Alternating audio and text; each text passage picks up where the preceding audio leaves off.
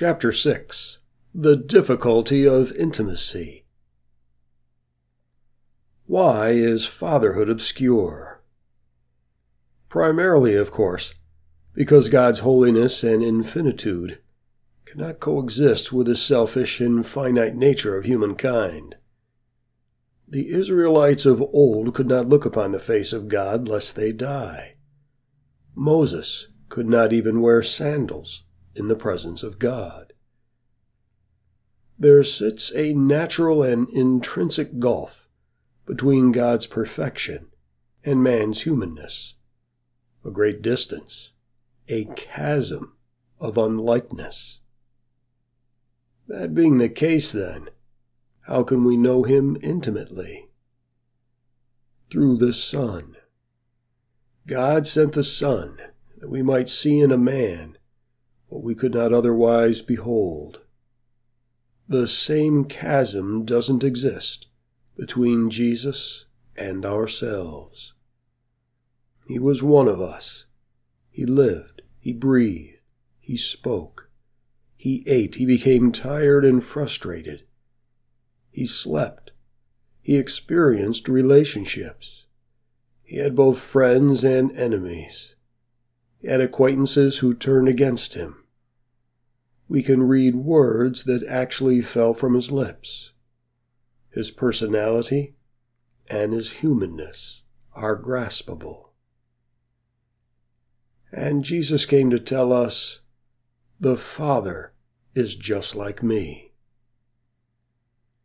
Even though Jesus said the Father and Son were one, even though he told his disciples, if you have seen me, you have seen the Father, even though he points consistently and only to the Father, the Father still remains distant and obscure. Why? If we take Jesus at his word, we see that it is the Father we are to worship. It is the Father whom we are to seek to know. It is the Father whose work we are to be about. It is the Father with whom we are to walk in close and daily friendship, as Jesus himself did. Thus exists the great dichotomy. God the Father is holy and infinite. We are sinful and finite. We are separate from him. He is invisible to human eyes. He does not speak with audible words. No man since the garden but Moses has seen his face. Though his invisible fingerprints are everywhere, his footprints mark no place upon the earth. In all finite human ways of knowing, God the Father is unknowable. Yet only in knowing him do we live as he purposed us to live. Therein lies the mystery of God's fatherhood. Words we are all familiar with and have heard from the days of our spiritual infancy will immediately spring to mind an explanation of this phenomenon that lies at the core of the Christian message. Words such as, Jesus bridged the gap. Through the cross, we come back into fellowship with God. Christ atoned for our sins. Jesus reconciles us to God.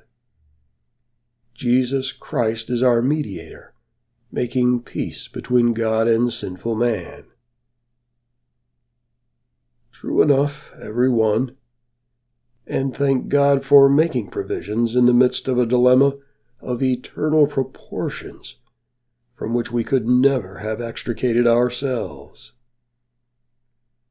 These explain the underpinning foundation of the Christian faith.